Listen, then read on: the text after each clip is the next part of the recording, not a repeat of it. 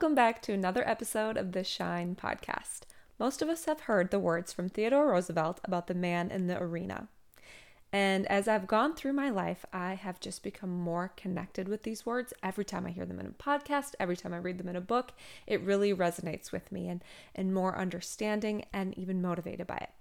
And it speaks to my heart so loudly. But just in case you need a reminder of what he says, it is the man in the arena.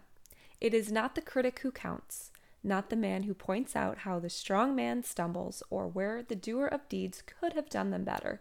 The credit belongs to the man who is actually in the arena, whose face is marred by dust and sweat and blood, who strives valiantly, who errs, who comes short again and again, who spends himself in a worthy cause, who at best knows in the end the triumph of high achievement, and who at worst, if he fails, at least he fails while daring greatly, so that his place shall never be with those cold and timid souls who never knew victory nor defeat.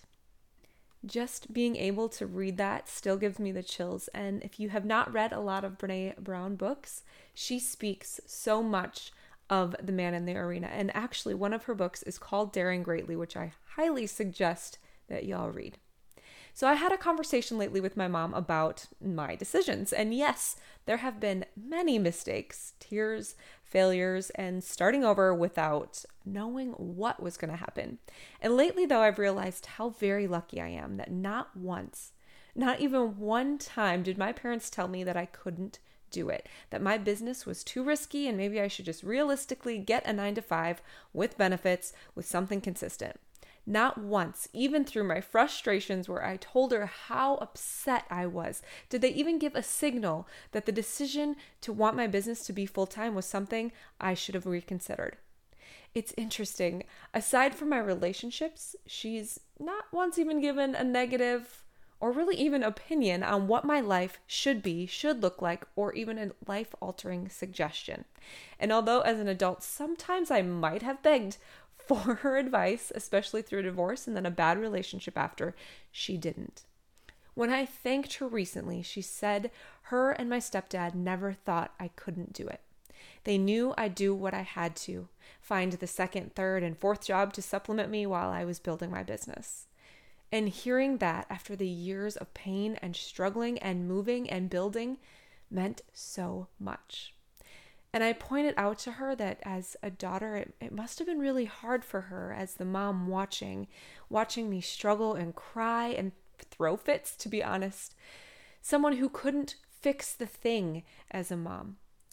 But she must have been sitting in the stand of my life arena, cheering and not wavering with her encouragement.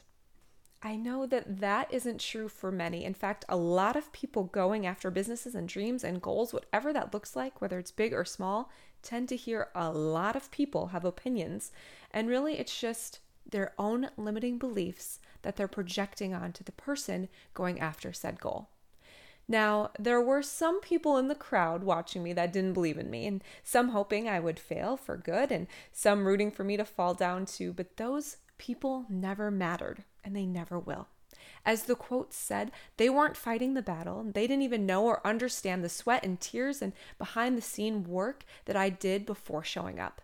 And honestly, in the midst of working, I couldn't even hear them. They were way too far gone and up in the stands to even be considered important opinions while I was doing the work.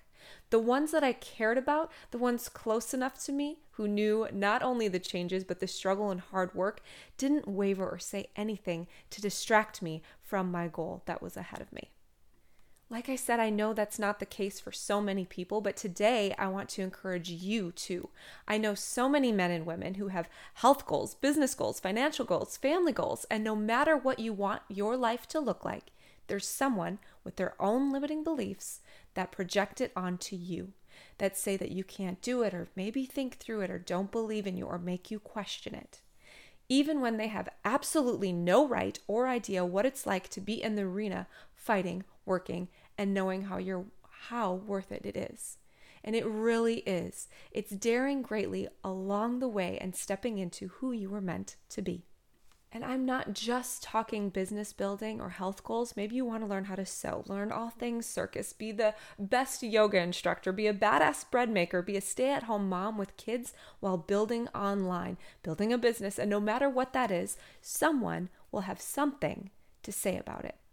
But if we can silence the noise and realize that they are only projecting their limits onto you, in hopes you'll settle, that you won't become great, that you'll fail, or that you're not worth it, or change course. Because honestly, it's hard to see changes in other people when we know them. We've put them in a box in a specific way, and now they're becoming out of that box. They're becoming more. They're going after those goals when they came from the same place we did. But if we can silence them, then we can know what it's like to fight in the arena with our whole hearts. Now, I said I was pretty dang lucky with family who either didn't speak up if they didn't like what I was doing, or maybe they said it behind my back, and the people who I was going to for advice didn't waver. However, there were people telling me that I wouldn't be able to do it, and what I was asking for was too much. Specifically, I told a money number to a friend that I wanted to make a few years back. It wasn't an outrageous number by any means, and honestly, I'm still not close to it yet. I'm not afraid to talk about money, though, with anybody, and we can only learn and grow when we talk about finances and even the things that we're struggling in. But this particular person projected his limited belief on money, and he got angry with me when I told him the number I wanted to make. He got angry with me, and it had nothing to do with him. I wasn't asking him for money or any help in any way. But he was upset that I could possibly have that much and asked me what I would do with, quote, all that money. Would you just go whale watching? Mind you, like I said, this number would still leave me having to work every day and hard. It would just give me a leg up on a few things, but mostly my life wouldn't change day to day. It was through text that we were talking, and luckily, because I knew he wasn't in the arena with me, his words didn't affect my goals or what I thought that I could have and pursue. But like I said, it made me laugh, realizing maybe for the first time I was hearing a limited belief be put on me by someone else who didn't believe it was possible for themselves. It didn't change me for a moment.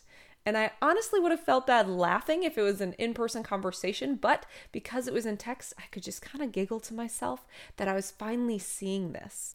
And it made me feel bad that he had such a restriction on his own life and what he could accomplish. Because this person is smart and educated and definitely could make way more money than the one that I told him I wanted to make. But his goals aren't mine, and mine are not his.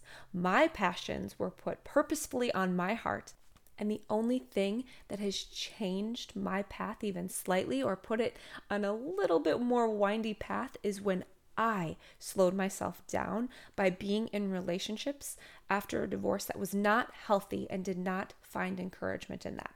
So only I slowed myself down, never the people that had something negative to say about what I was doing.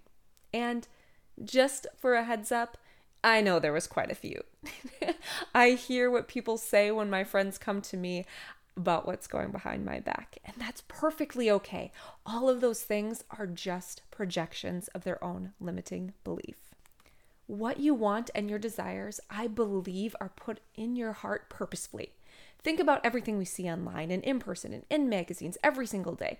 People who have passions for so many different things, wanting to accomplish things that we may never understand, nor do we want to, and we aren't meant to.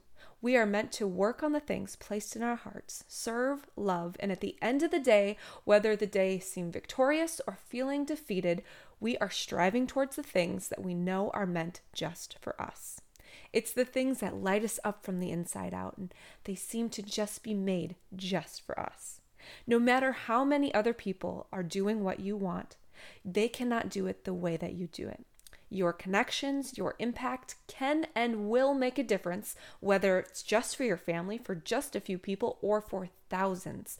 So no matter what you have on your heart, you have to do it, to serve others, to fulfill your heart and your purpose and your passions, and to have impact on people around you that were meant to learn or absorb from you. Personally, I want to be able to look back, not ignoring the faults and stumbles, because yes, there were plenty and there will probably be more, but seeing through them, and I still continued.